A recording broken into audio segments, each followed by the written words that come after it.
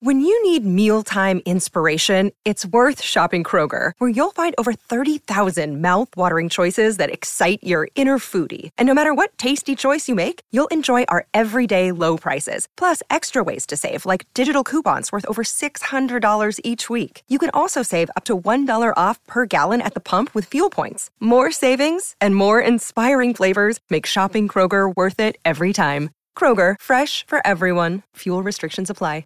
Another day is here, and you're ready for it. What to wear? Check. Breakfast, lunch, and dinner? Check.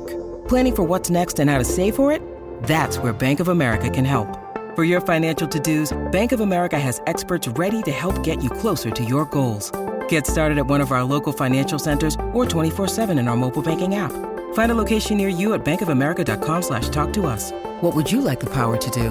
Mobile banking requires downloading the app and is only available for select devices. Message and data rates may apply. Bank of America N.A., member FDIC. Oh, it's a goal. Who got the assist? Who got the assist?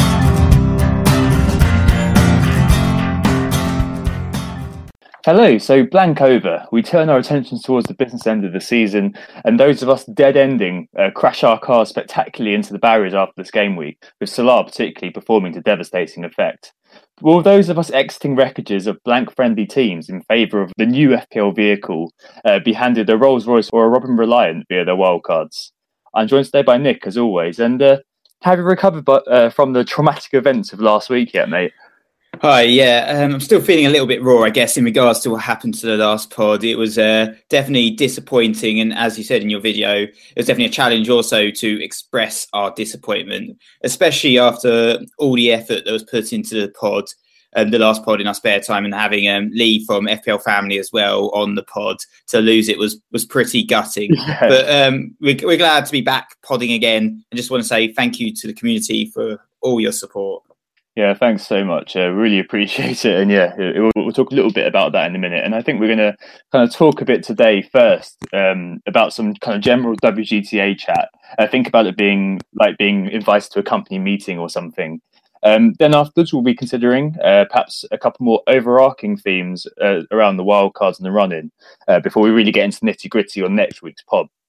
Look at Bang Theory, which I stress is a working title, looking at how many players in the context of the last game week and the game weeks to come do we need to bang each game week for us to get a green arrow. And then we're going to talk about wildcarding right now and wildcarding next game week, so first two or 33, and maybe speak about Kane a little bit. Yep, and as you just said, Tom, we'll try to return next week for a highly specific end-of-season run-in bonus pod, making up for the last week's sudden drop from the roster, and hopefully provide some advice for wildcarders and non-wildcarders alike. So which teams and players to get for the run-in final stage of the season. But initially, before we talk about FPL, we're going to cover a little bit of who got the assist business. Yep, and I think you have the first thing to kind of announce to listeners, Nick. Yep, so I got a little bit of an announcement that I'm actually going to be having an FPL family of my own very soon. For those that do not know, my wife's expecting her baby in the next couple of weeks. It's going to be our first one as well, so it's likely that I'll be taking a short hiatus from the pod to deal with the challenge of becoming a first-time dad. But in the meantime, Tom's going to be soldiering on with the pod, and there will be a couple of guest replacements that he'll bring in my absence.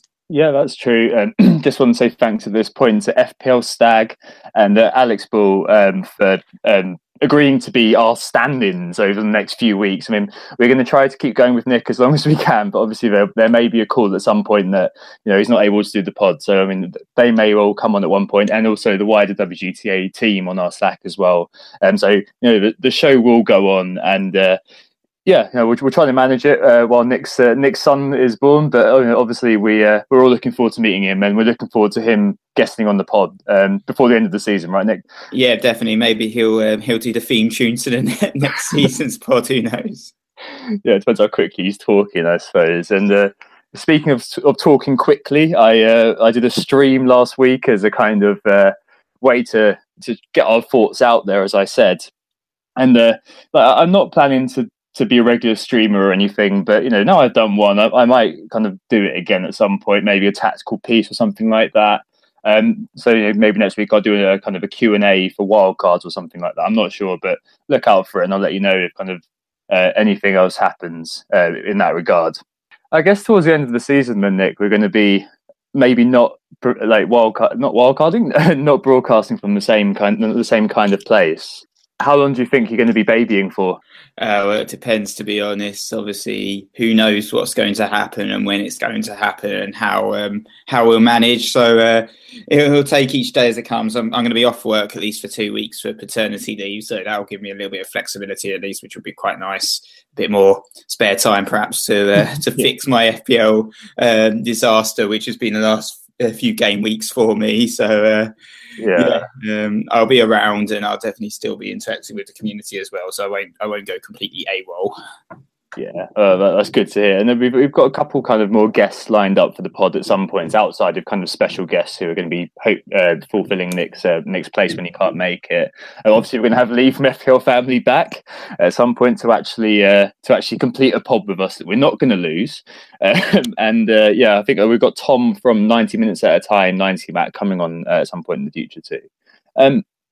I just want to say kind of last week as well. I mean, Nick said it in the introduction, but we're really thankful for all of the nice words and all the support after losing last week's pod. I was pretty devastated on the night, and I think that I'm just about over it now. I'm just about able to see that Cyberman delete GIF without wanting to cry. But we will, we'll take what happened last week on board. Back up our backups, and hopefully that'll never happen again, because that was pretty galling, wasn't it?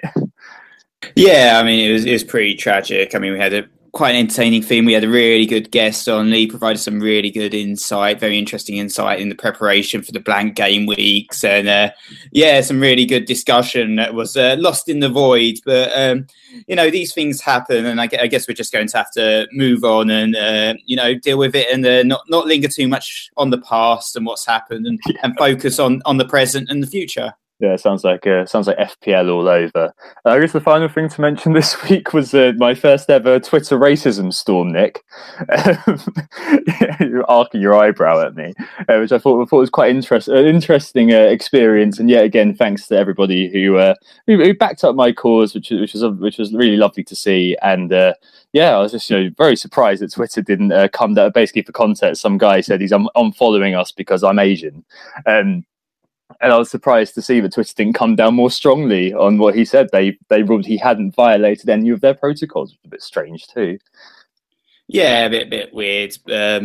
Unfortunately, it's just some kid just like decided to. It was quite funny as a joke to abuse Tom after he put his video in. It's just obviously outrageous and no place for that sort of behaviour in society. But Twitter decided it was okay, and unfortunately got complete. Thanks to all the guys who stood up for Tom and just roundly attacked the guy for his very unwarranted attack that has no place in today's society. Yeah, it's weird. It's weird, isn't it? But I never thought that I'd be doing live streams, let alone have that kind of happen. Now, it's not going to put me off doing streams. It's not going to get me down, because it does happen every now and again, and you develop a thick skin to it, and you think, well, those people aren't going to get in your way. But I guess that's everything, Nick. Unless there's any other kind of item on the agenda.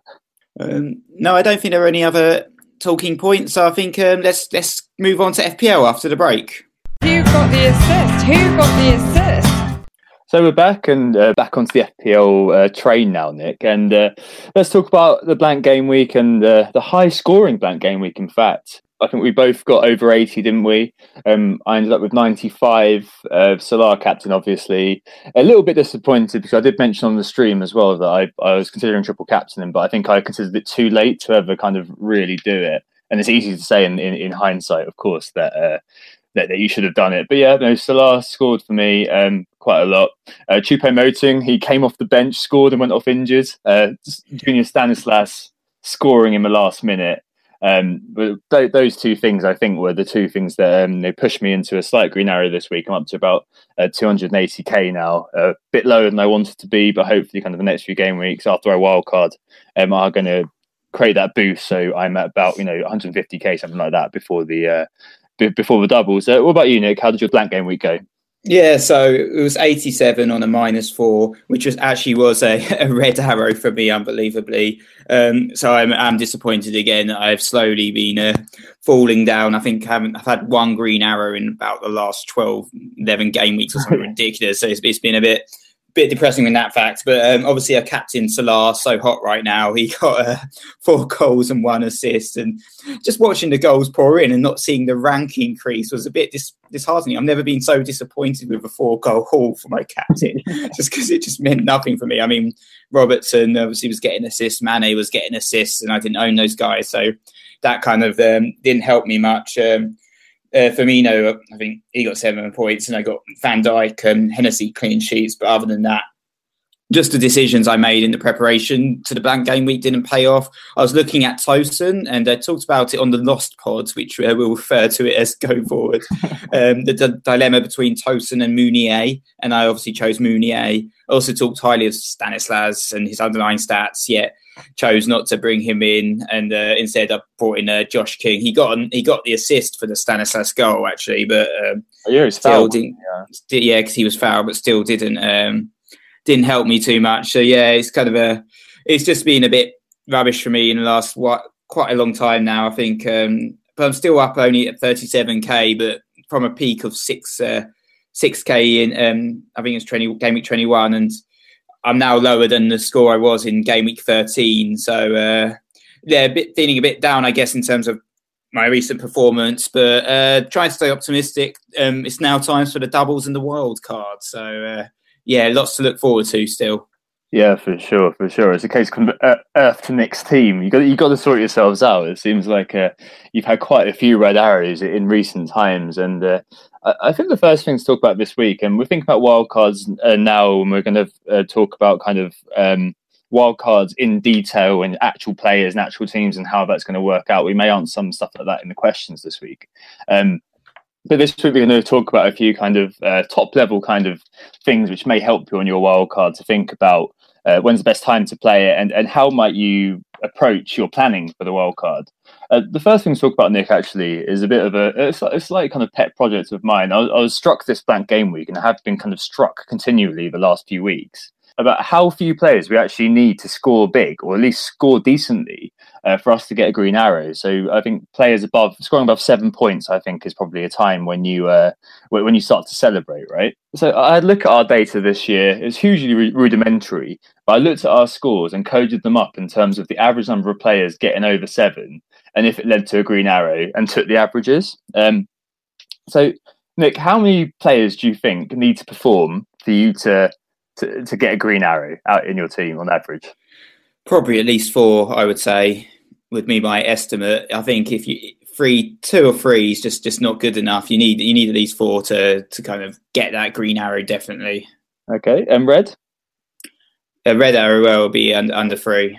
Yeah. Okay. So this season, we've got a combined, between you and me, so our data pasted together, we've got a combined average of 3.27 players scoring over 7, which leads to a green arrow, versus 1.62 for a red. I guess that kind of shows quite how fine the margins are. So if you round that up and round that down, it's basically 3 players who bang to get you a green and 2 to get you a red, which I think is quite interesting. And it's also kind of thrown up a comparative finding, which has shown that you and I, we've averaged a similar number of high-performing players on Green Arrow weeks. So I've got 3.17, you've got 3.37. But on Red Arrow weeks, you've still managed to have 2 high-performing players on average versus just 1.23 on me.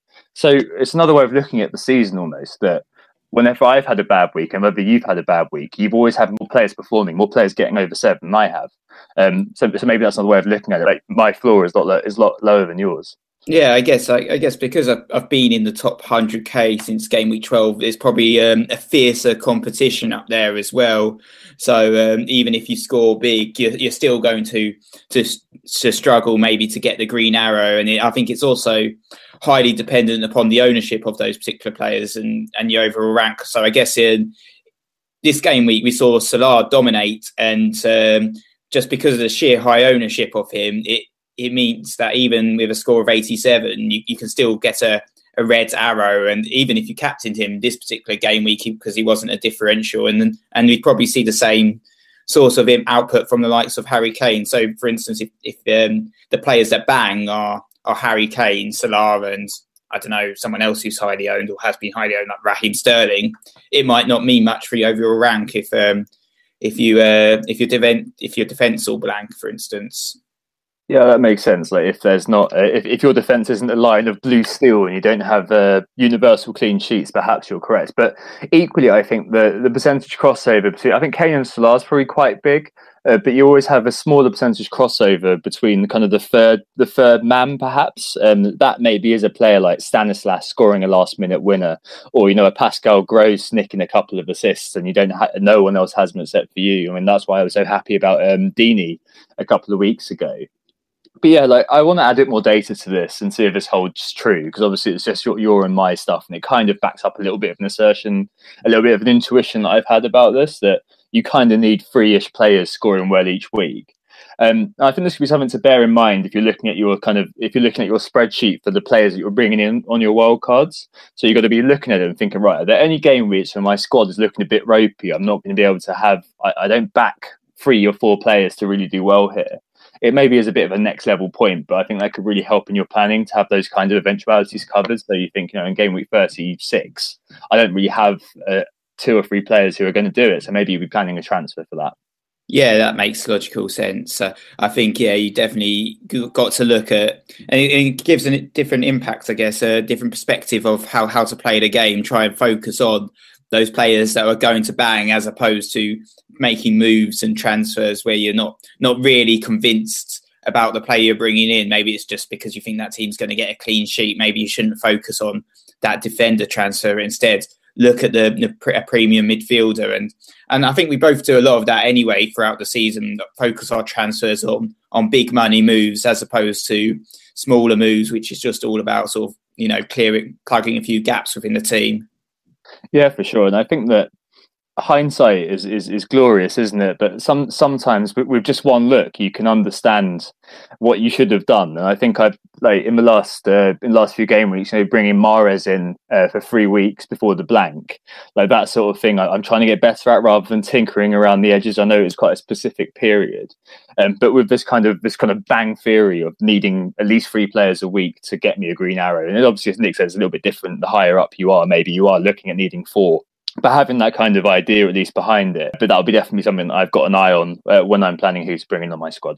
Speaking of wildcards then, as we rattle through our segue, wildcard 32 or 33. Wilson and FPL Chelsea both asked about this. Which one's the best option? And Andy Bastable also asked, do we focus on a game week 32 team when we're making our wild card, or do we kind of go all in on 34 and bring in a Willian, for example? They're playing Spurs, regardless of the fact that that's happening because he's got double game week. What do you think, Nick? What are you doing? I don't know whether I've pulled the wild card already. Spoilers. Have you done that? I haven't triggered it yet, but I've been thinking very seriously about making the transfer and pulling my wild card, so to speak. But I guess it's quite tough because there's one fixture, I guess, that's up next game week that's putting me off a little bit, and that is that Spurs versus Chelsea game. And I think those are going to be 2 key teams in my wild card who are going to actually be playing each other next game week. And also another reason why I haven't yet is Liverpool. Obviously, they've still been smashing it, but they've got no doubles, so they're not necessarily going to be a team I'm going to focus on in the wild card. But they've actually got Palace up next. Salah won't be leaving, but Firmino and Van Dijk, I think both have strong cases for staying in my team at least another game week. Elsewhere, you've also got Huddersfield, and I guess after the blank game week fail, there's a strong case for ditching these guys straight away, but they could get a result against Newcastle. Watford and Bournemouth, they play each other too. And I think if you have the likes of Stanislas or me, who's got Josh King, you might fancy him against a Watford team who are incredibly poor and literally sitting on their backsides whenever Salah approached them. But on the other side, so I've looked at it both ways. You've got United and Arsenal. I don't have players from either of these teams in my squad at the moment. And Arsenal have Stoke. United have Swansea. And I think they're going to be both teams that are going to be prominent in wildcards. at the moment, I've also got the likes of Wayne Hennessy for Crystal Palace in goal, who I'll be looking to get rid of. And I did have a quick look at a wildcard team, and I ended up going 11.3 million over budget somehow. So I think I've got to go back to the drawing board. I think having a front line of Lukaku, Aubameyang and Firmino potentially looks a bit too rich for taste. So I think I might have to have a walk-off for one of those guys to leave. Yeah, for sure. There's a lot of those kind of decisions to be made. The problem is, and the reason why I have wildcarded, is because I had like an ideal kind of wildcard team in place, and last night I looked at it and I thought, well, I'm at 0.0. I need to do my wildcard, otherwise I'm going to be priced out of all of these players. If I lose 0.1, there's nowhere else I can really go. I think that's one of the bigger factors for doing it. If you're looking like you're going to be priced out, and you can also catch the rises. So I've got David Silva, I've got Romelu Lukaku in my team. I'm not sure if I'm going to keep them there yet. I might well do. Getting rid of a lot of your players. I mean, you mentioned Huddersfield. You mentioned these kind of players. I mean, they've gone from heroes to merman, haven't they now? Because they're just, they were so good during the blank period, but now it's the case that all the other teams are back in play. There's probably better options every week. Like, look at Brighton's fixtures, for example, and Pascal Gross. Maybe he's a better option than a 31 friendly asset. I can see why 33 might be quite good, though. I mean, FPL version said surely we should be waiting until 33 so we can kind of guarantee that all the players are good. And yeah, you get more information from going in 33. You've got the UCL quarterfinals as well, so you can make some adjustments around how that's looking by doing it within 33 and 34, especially with Liverpool playing City. You keep Liverpool, as Nick just mentioned. You can bring in the Spurs and Chelsea boys, and in your mini league as well, you can check out what your rivals have done and differentiate. So if someone has, you're chasing someone and they haven't brought in Kaku, then you bring in Kaku on your wildcard. Simple as that. But you do miss out on the good fixtures Nick mentioned. So you miss out on Arsenal, you miss out on United, you miss out on the price rises.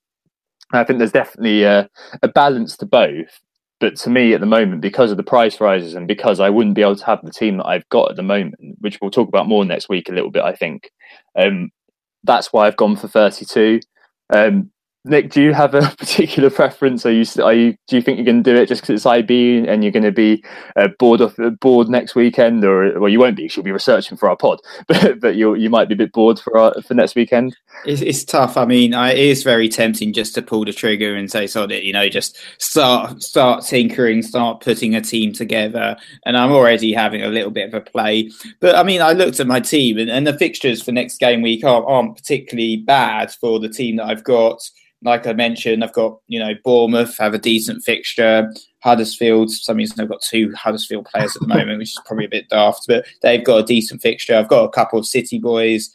I've got triple Liverpool. It's not in bad shape. Maybe I'll make one, because I've got a lot of money in the bank. I could potentially bring in the likes of Aubameyang or Lukaku, or even a goalkeeper swap or something like that, just for next game week. Just rather than using the wild card now. And the players that I'm looking to bring in, apart from United and Arsenal, is the likes of Willian from Chelsea, and I don't necessarily want to bring in this game week, or swapping Eriksen for Son Heung-min. But of course, Eriksen trolled us all in the FA Cup, deciding to score a brace in that fixture, while Son's been banging them in the league. So it's like, are there any major changes that I want to do? Not particularly. It's only probably about 6 or 7 transfers that I would do at this stage anyway, perhaps. So maybe leaving it another game week is not the worst thing. And also, there's more information, so you'll definitely know probably by then, like who's actually playing in the double game weeks, who's playing 34, 37, who's got the blank, and then you can use all that information. Because I don't think the fixtures at this moment haven't been scheduled in properly, so it's still a bit of speculation out there. Yeah, and if you listen to this later on in the week, this week commencing the 19th of March, then obviously we've recorded this on the weekend due to Nick's baby being on the way, just to be sure. But things may have changed then, and that we may have more information. So by the next pod, we'll have all the information. Hopefully, able to give you a bit more kind of a solid plan, and we may see that Nick has pulled his wild card by that point. Who knows? Perhaps. Right, and I think that one man, I mean, you mentioned Eriksen stepping up, and we know about Sonny as well. But one man who's casting a shadow over everything is Harry Kane. it was looking at one point like Kane could potentially be out until the World Cup. But recently, it's started to look like he's only out for a month. And of course, because this is the international break, we don't have any Premier League football until the start of next month, until the start of April. And game week 34 onwards, they've got really good fixtures. So they've got double game week in 34. But up until the end of the season, it's decent. They've got Newcastle's their second game in double game week, Brighton, Watford, West Brom, and Leicester. Kane has to come in for that run of fixtures. And how do you think we kind of sort this out and make sure that we've got a plan for him? And Alex Quintella asked us about this, by the way. Yeah, so I think because Spurs have now actually won in the FA Cup, that Brighton game in game week 35 is likely to be a blank anyway. So I'm wondering if actually looking at Kane and trying to factor him in for game week 34 might be too much of a risk anyway. And look, I think at the moment I'm leaning towards preferring the likes of Lukaku or Aubameyang, and then having my Spurs midfielders in there, and Son's probably the best person because he's slightly cheaper for that Spurs coverage. So I'm not too concerned about Harry Kane and trying to factor him in. He's going to be out for approximately a month. That's what they're saying. So the earliest he could potentially come back is during that game week 34, the double. And they also play Manchester City during that week, which is just going to be a tough fixture. I think when it gets interesting for Kane, I guess, is that double game week in 37. And I know they're going to be playing at least West Brom in one of those games. So, he definitely would be someone you might want to look at for that fixture. But we also know that Arsenal, their fixture's happening in 35, so they're not necessarily going to have a double game week in 37. So maybe by that point, Aubameyang might be a good switch for Kane in order to fit him back into the team. Yeah, I think that's a really good idea. I mean, the other thing that I think we're going to think that is kind of worth mentioning is that Son is going to be bought by everybody because Kane's not there. But the moment that Kane comes back, Son, he doesn't become a dead weight. He's been playing a lot this season. But I think the allure of having Son when he's just on the wing compared to Son being the false nine might be a bit different. So part of me at the moment is going without Willian for the reasons we just discussed. But for game week 34, I could well be bringing Willian in. And the interesting thing actually is that Spurs don't actually have that good don't have a good next three.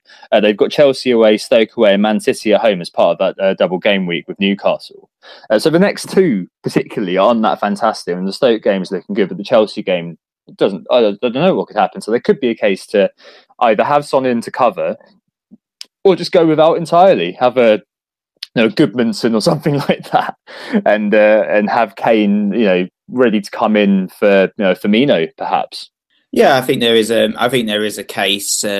I've still got double Spurs anyway, so I'm still going to probably be loaded up for that Chelsea game, regardless of what happens. But I think, I don't think you necessarily need a Spurs player straight away. I think Stoke have been pretty poor all season, so it'll be useful to have a Spurs player for that game week. But yeah, their next few are tricky, as you said. So, if you own Harry Kane, get rid, definitely for the moment, because, he's injured, and, you'll figure out a Kane return plan later on when he looks like he's going to be back. But at the moment, I don't think he's going to be back for at least a few game weeks, for sure. Yeah, there's too much to have on your bench, really, isn't it? So I think overall, on wildcards, first two are 33, there'll be arguments for both. A lot of it is down to your individual team, I'd say, and a lot of it's down to how good you think your blank-friendly team is going to be in the game week's coming. Obviously, if you haven't got a wild card left, you should have been planning for it and have a decent team now into 34, which should be what you should be focusing on. And maybe Kane will be one to park for now. Okay, let's take a break there, Nick, and then we'll go on to our features in a second. Who got the assist? So we're back, and it's time to catch up with the anti-meta team. On the Lost Pod, Tom shared that he was going to be free hitting the team for the blank to see how they got on. And there was a very differential captain as well, which we'll get onto in a second. But overall, they scored 43 points, which in a game week, obviously not owning Mo Salah, going for no Salah was obviously a big mistake, resulting in quite a big red arrow, going down to 2 million overall rank now.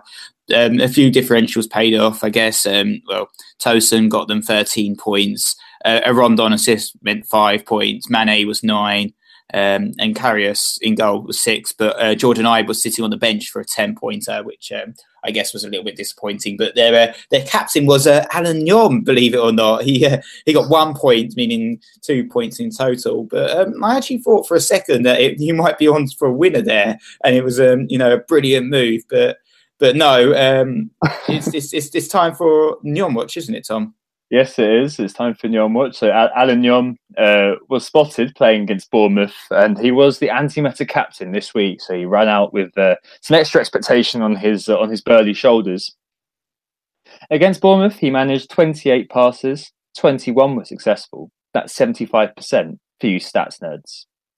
He managed 52 touches, 21 were in the opposition half, and Nick, he got 1 pen box touch. Danger man. He made 5 crosses, 3 of which were successful. 1 chance was created, and it was almost glorious. More on this as he was mentioned in dispatches, thusly. In the first minute, Alan Nyom earned a very early corner after working in tandem with Chris Brunt down the right.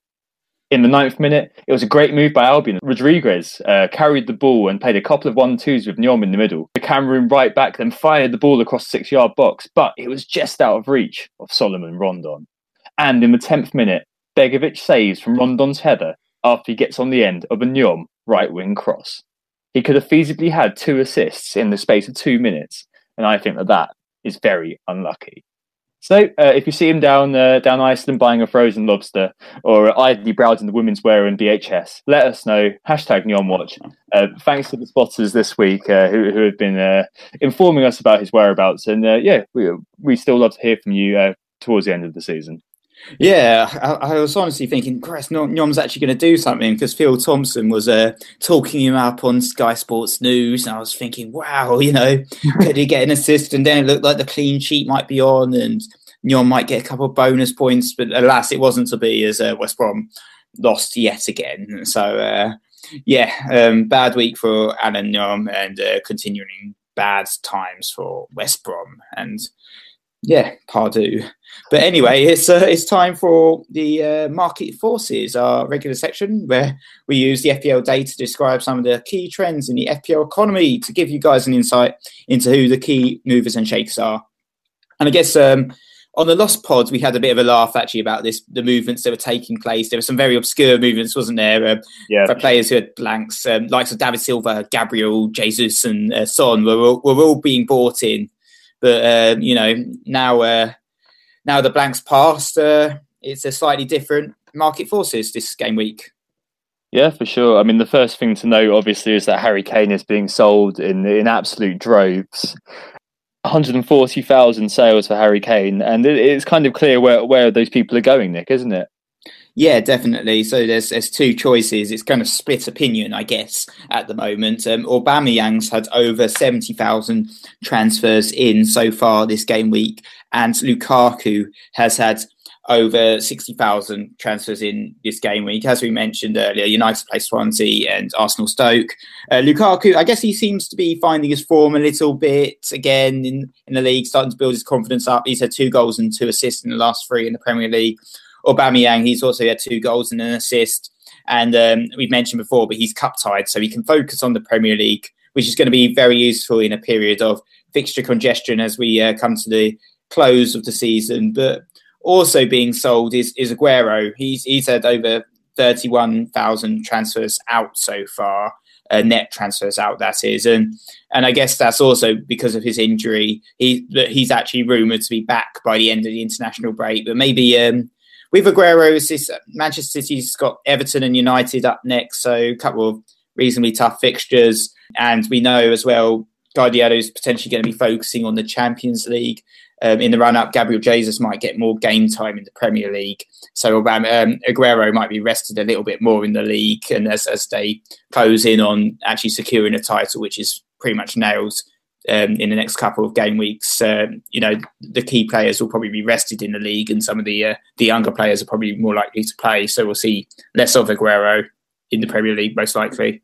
Yeah, that makes sense. I mean, if all eyes are on the magnum of that Champions League, City then become very unpredictable, which I can see why people are selling Aguero. But they are buying a couple of players from City as well, who I guess people are either pinpointing as those who are going to play in the league for whatever reason, or that they're providing value. So David Silva, he's been bought by 26,000, and Gabriel Jesus, who's been bought by 16,000. He's seen a 0.1 price rise as well, the Brazilian striker. I guess that those are people just taking a punt that those guys are going to be doing okay in the league. And, on my wild card, I do have David Silva at the moment because I fear not having any Man City assets despite the difficult fixtures that you spoke about. So Silva's coming in, Son's coming in as well still. He's been bought by 32,000. And we can see that there's a couple of blank friendly assets being sold, Nick, right? And Shaqiri and Walcott. Yeah, Shaqiri, Walcott, and Callum Wilson as well. These were three guys that people had been holding, I guess, for a while, hoping, especially for game week 31. Shaqiri was one of the most prominently owned players in that game week. And Callum Wilson was also, even though he'd blanked several game weeks in a row, loads of people were just holding him, hoping for a success in game week 31. And unfortunately, he didn't deliver yet again. And Shaqiri blanked as well, so I guess people are now seen enough of these guys for I'm not going to hold them. Stoke have Arsenal and Spurs up next, so no need to hold Shaqiri, and people are transferring him out for the likes of Son and David Silva. I guess perhaps with Kane sale money, because a lot of people have a lot of money in the bank at the moment from selling Kane as well. Yeah, for sure. It's worth remembering, of course, that wildcards do not feature on the NTIs and don't drive price rises. So anybody who has asked us whether it's worth wildcarding just to catch the price rises, what we mean, if we say yes, what we mean by that are the actual kind of real transfers being made rather than people on wildcards. It doesn't affect anything there. So I think it's maybe a bit of a myth now that you're going to see a big bounty of prices over the next kind of couple of weeks in the international break. But be your excuse if you're new to FPL, because I can imagine how you might think that could happen. Yeah, and we see often with the sites that kind of do the analysis on the transfers out and the transfers in, find it tough over these sorts of periods where a lot of people are wildcarding because of the fact that people on wildcards don't drive the price rises. So you could see someone like Son have 100,000 transfers in, and you might be like, is he ever going to rise in price? But he might not, because of all the people that bring him in actually doing it on their wild card. Cool. Should we move on to the community section then, Nick? Yep, time for the community section. Who got the assist? So we're back, and time to catch up with the Who Got the Assist mini league. And top of the league, back on top again, is Jamal Rice with team name. He got 104 points, now up to 2,034 points. So a great week for Jamal. Just looking at his team, he played his free hits. So he captained Salah. He also had Mane and Firmino, so triple attack for Liverpool. Had Van Aanholt, got these 7 points there. Stanislas, 10 points, and then a few other guys in the team. So, really good score for him. He's now up to overall rank 11th in the world, which is just brilliant. And, keep working at it. Jamal, you're doing really well. Second still is Damit Tanay. He got 80 points, so he's dropped a little bit. Elsewhere in the top five, heroes and villains, Simon Rutherford had a really good game week with 105 points. He's now up to 2,005 points overall. Stevie Sunshine in fourth with Cruise Control, 91 points. And Andrew Ferguson back up to fifth again. 2 goals, 1 shot, 97 points there. So, really good scores for all the guys at the top of the league, all benefiting from the Salah captain. So, well done, guys. Well done, guys. Well done. So we've got a lot of questions this week. Thanks very much for all those questions. And just say we're going to really cover the wildcard in detail, go into the nitty-gritty, players, teams, different tiers of players to target, all this kind of shebang next weekend. The questions obviously we got this week were about wildcards to some extent, and we are going to be answering them. We are going to be giving you some general kind of views to begin with, and then next week we'll really kind of dig into it and talk about a whole range of different things that will hopefully cover you and advise you towards the end of the season. But kind of the first question this week, as we kind of give our answers, is from Lee at FPL Family. Hi, Lee. He mentioned the pain in the Arsenal. Thoughts on including Arsenal in our wildcard squads, especially with Aubameyang, I suppose, being top of mind for him, as we mentioned on the Lost Pod. What do you think about Arsenal? Yeah, I think finally there is a case for Arsenal in our squad. It's a team that I've pretty much ignored the entire season. And now looking at Arsenal, I'm thinking maybe there is a case. I think there's a few options out there for sure. Aubameyang, I think we talked a fair bit about him already. So I'm going to look at a couple of other players. I think in defence, there's a case perhaps for owning an Arsenal defender. And I think the two probably best options out there are Monreal, who's back from injury now at 5.5, Mustafi at 5.4. I think both of those potentially offer a good option in defence for the double game week. And then in midfield, you've got Ramsey. He's only 6.9, so he's pretty good value. He's rumoured to be injured, I think, but he seems to be fine according to the FPL website. And Mkhitaryan also at 7.7, the new signing. I think he's been working well with Aubameyang, and they've got a really good relationship from when they both played together at Dortmund, and seem to be building on that relationship again in the Premier League and in the Cup. And I think both of those guys are definitely good options. I wouldn't be looking at Özil though; he's far too expensive for what he offers. Yeah, I think that makes sense. So the double game week for Arsenal is looking at Newcastle away and then Leicester away in 34. They've got a game in 35 versus West Ham, and in 37 they've got a home game versus Burnley, and there won't be a double game week there for them. I still think that you're right. Aubameyang's the best option. You've got to be looking at maybe a defender. Monreal, our best number 9, may be the one to be looking at there. Also a noted kind of Azpilicueta-esque BPS hog, Monreal, if you remember correctly. Monreal has also scored 4 goals this season. Yeah. So feasibly he could score again. But I think the main draw with Monreal is that because of the passes completed, because of the clearances, especially if he's playing as part of the back three, if we do keep a clean sheet, and given the fixtures, it's looking likely we'll keep a few. If it's a narrow win, will be in with a chance of free bonus, like Azpilicueta always is for Chelsea. So I think that's perhaps a decent one to be looking at. With Ramsey's done a Shaqiri, I believe, actually, and he has negotiated with Wales that he won't play, so he can focus on Arsenal. But yeah, the UEL is the big issue there. It depends how Wenger approaches the Premier League. I'm sure there'll be some vestige of pride around it, but Aubameyang not being in the UEL should probably make him a shoo-in for your teams on the wild card. Yeah, for sure. And I guess the next question moves us on to another team, and it's Leicester and Varese Part 3. And FPL Automo's asked us, given Leicester's fixtures, are Varese worth it?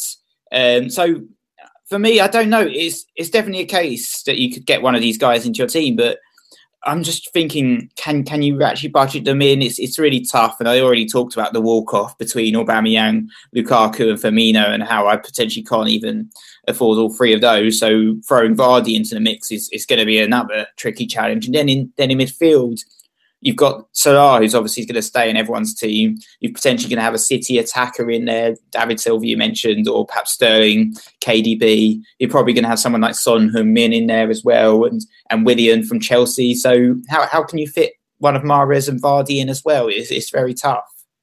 I don't know what you think about these guys, Tom. Especially, they do have a double, don't they, Leicester? Or they don't? Yeah, they do. They do in 34, yeah, and then they do in 37 as well. I think that Mahrez has been in my team for the last 3 game weeks. I've kept him in the blank, and I'm going to keep him. The next 3 for Leicester, next are Brighton, Newcastle, and then double game week with Burnley and Arsenal.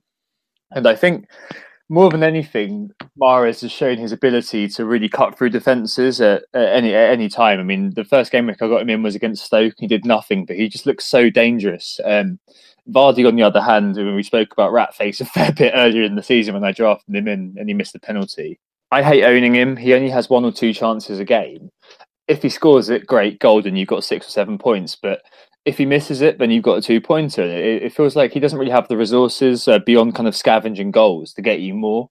And he's got such a low ceiling as well for a striker.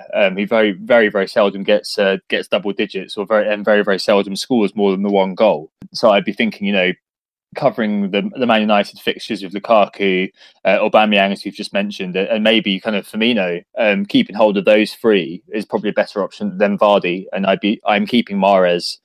And the other thing as well is you got Varez, you've also got the defenders. I mean, Fuchs used to be part of that holy trinity, and he's not really part of it now, of course. But I'm still looking at Wes Morgan for Leicester. I think they've got decent enough fixtures that I can kind of pop him in and just kind of hope that he rolls back the years. Another nostalgia pick, another whack attack of those sorts of players. But it could be the case that they come golden again. Obviously, you got Maguire as well. But yeah, I think kind of Mahrez, at least for me, but I can see there's a case for Vardy as well, perhaps.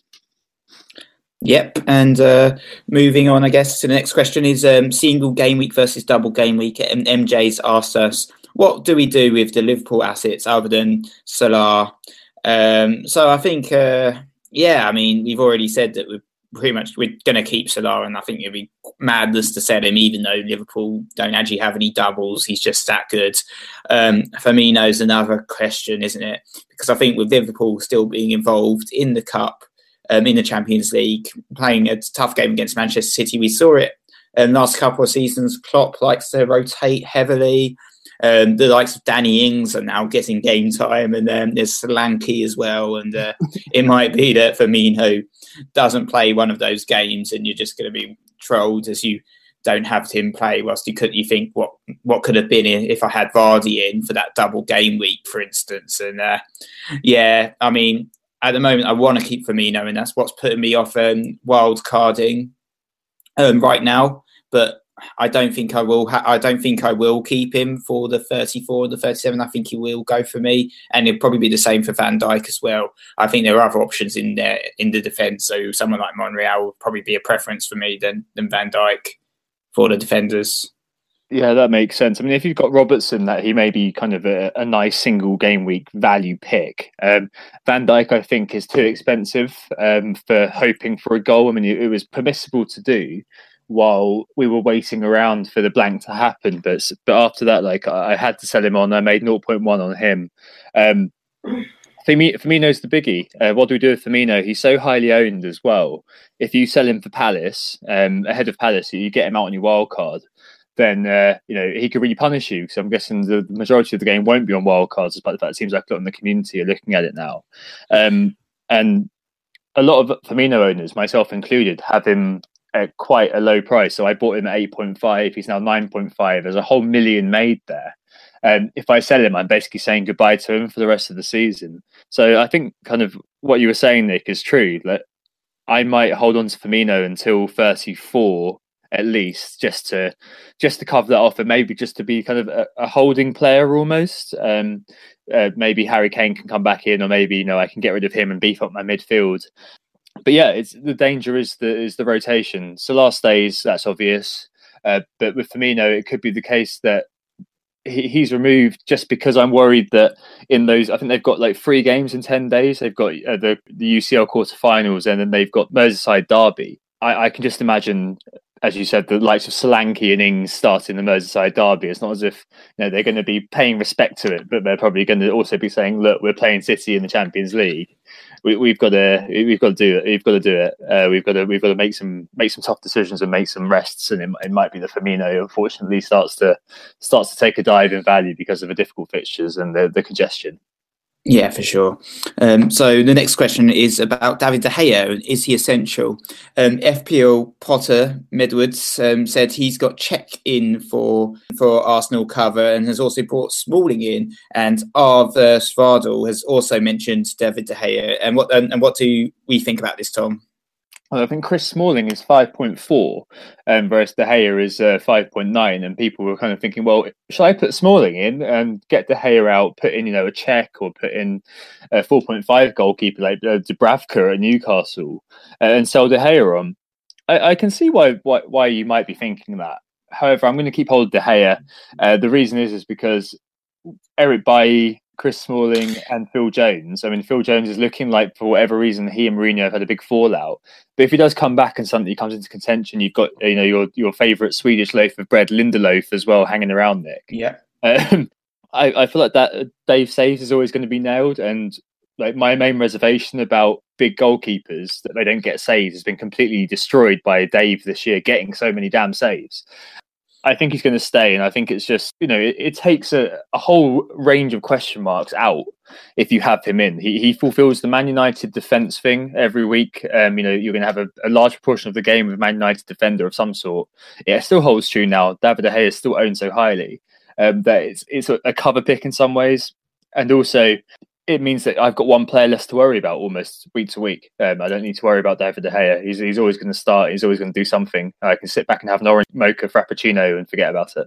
Yeah, I think so. And I was looking at this question, and I think there's also potentially a case for Ederson as your goalkeeper. He's only 6 points behind David De Gea, and he's 0.3 cheaper. So he's quietly having a really good season FPL wise, and quietly accruing points in the background. He's quite lowly owned as well. And I thought about, it depends on your free hit strategy as well, and if you've used it as well. Because what's interesting is Manchester United, they don't have a fixture in game week 35, but Manchester City do. So if you don't have your free hits, then maybe getting in Ederson might be a better shout, because you'll have 2 fixtures in 34 and then a fixture in 35 as well. Whilst if you have your free hits intact, you could perhaps get De Gea in, because then you've got a double game week goalkeeper for 34 and 37, and then you can get a playing goalkeeper in on your free hit in 35. That makes a lot of sense. So you're talking loco, but I quite like it. There's obviously a few kind of bits and pieces of information to learn before that, but it could be the case that you turn to Everton. Turn to Edison. Edison. Yeah.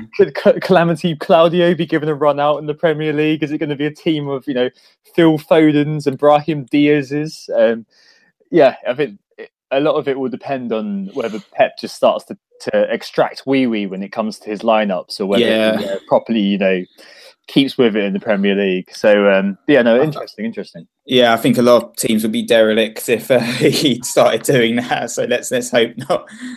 Yeah, for sure. Right, and you just mentioned the free hit strategy. Quite a few mentions about this. I put something up as well actually on Friday about potentially considering another strategy. If I TC'd Salah this week, I'd have done it. So free hit in 37. The Idiot's Boss mentioned the free hit in 37 strategy that Ben Crellin mentioned on our pod. And FPL Virgins recently wrote on Fantasy Football Scout about this. And this is the idea that you custom build 2 teams for both double game weeks. So wildcard around now, 34, and then 36, between 36 and 37, free hit, and build a free hit team for 37. So you've got your original team from 36 comes back in 38, if that makes sense. But that's basically the strategy. And it's obviously a bit different if you don't have triple captain, because you don't have to try to fit 3 into 2. I've got to try to fit 3 into 2 at the moment. But Nick, as someone without triple captain, what does that approach have any luster for you, or are you still thinking free hit 35? I'm still thinking about 35 at the moment, because of the teams that I'm planning on loading up on not having games in 35. So the likes of Spurs, Manchester United, we know that they're not playing in 35. So if you want to have Spurs players and Manchester United players, you can then end up in a little bit of trouble, and you can load up and make sure you've got the strongest team possible for 35. And I think Chelsea as well aren't going to be playing. So that's my strategy at the moment. But I do like this. It's a different approach, I guess. It's alternative, and it's tough, because I don't know if I'm going to bench boost in 34 or 37. So there's a lot of decisions that need to be made. It's quite a lot of maths required to actually the spreadsheet.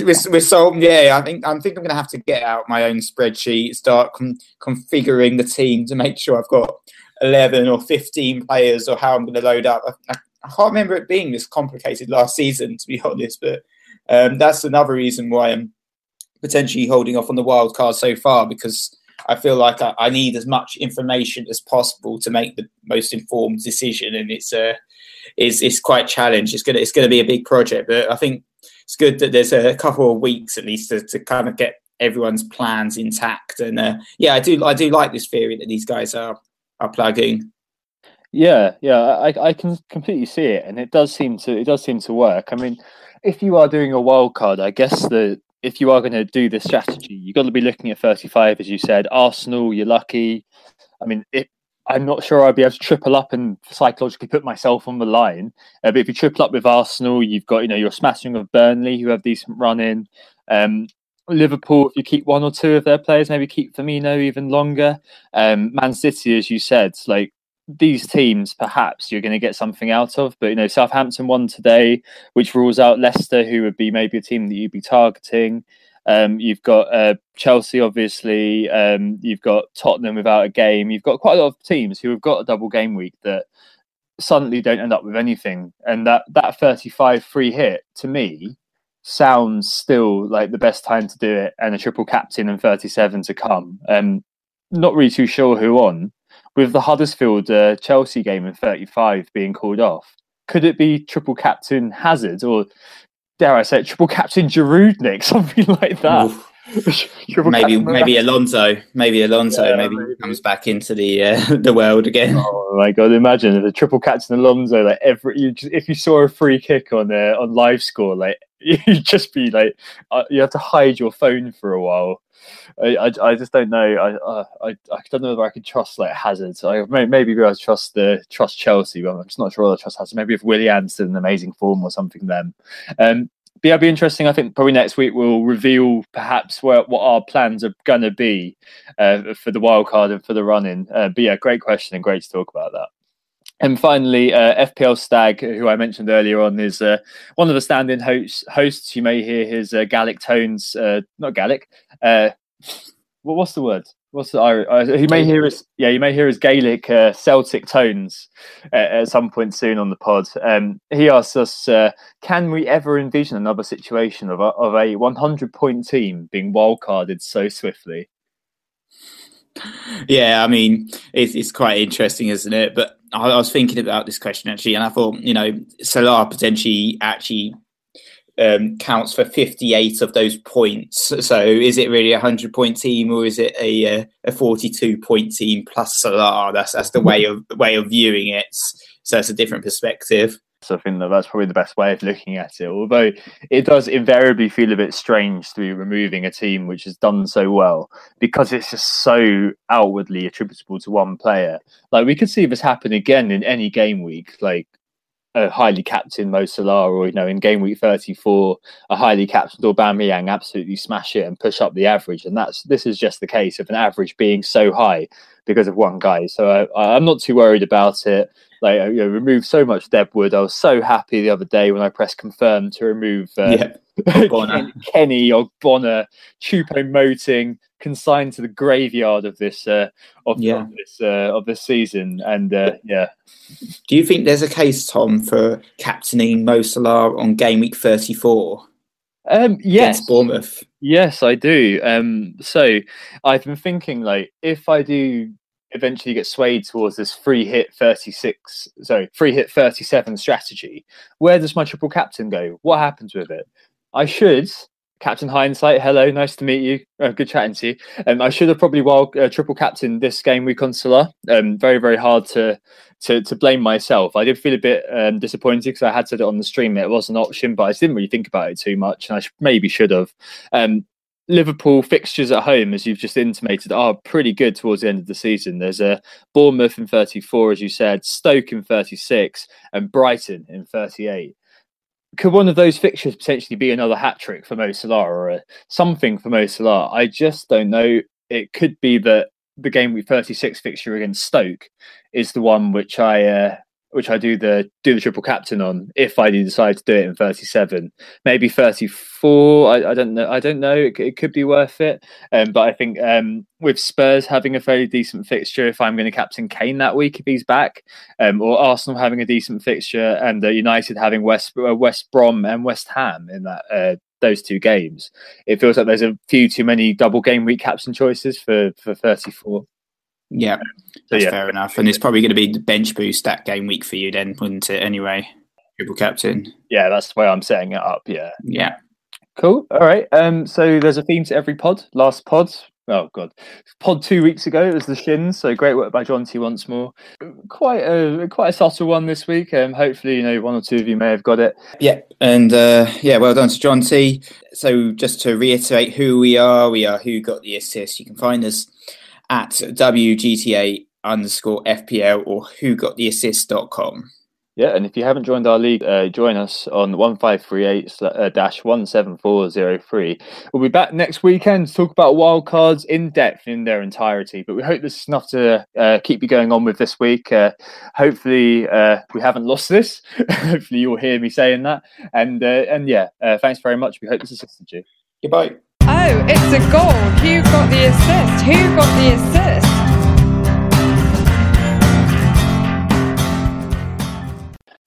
Sports Social Podcast Network.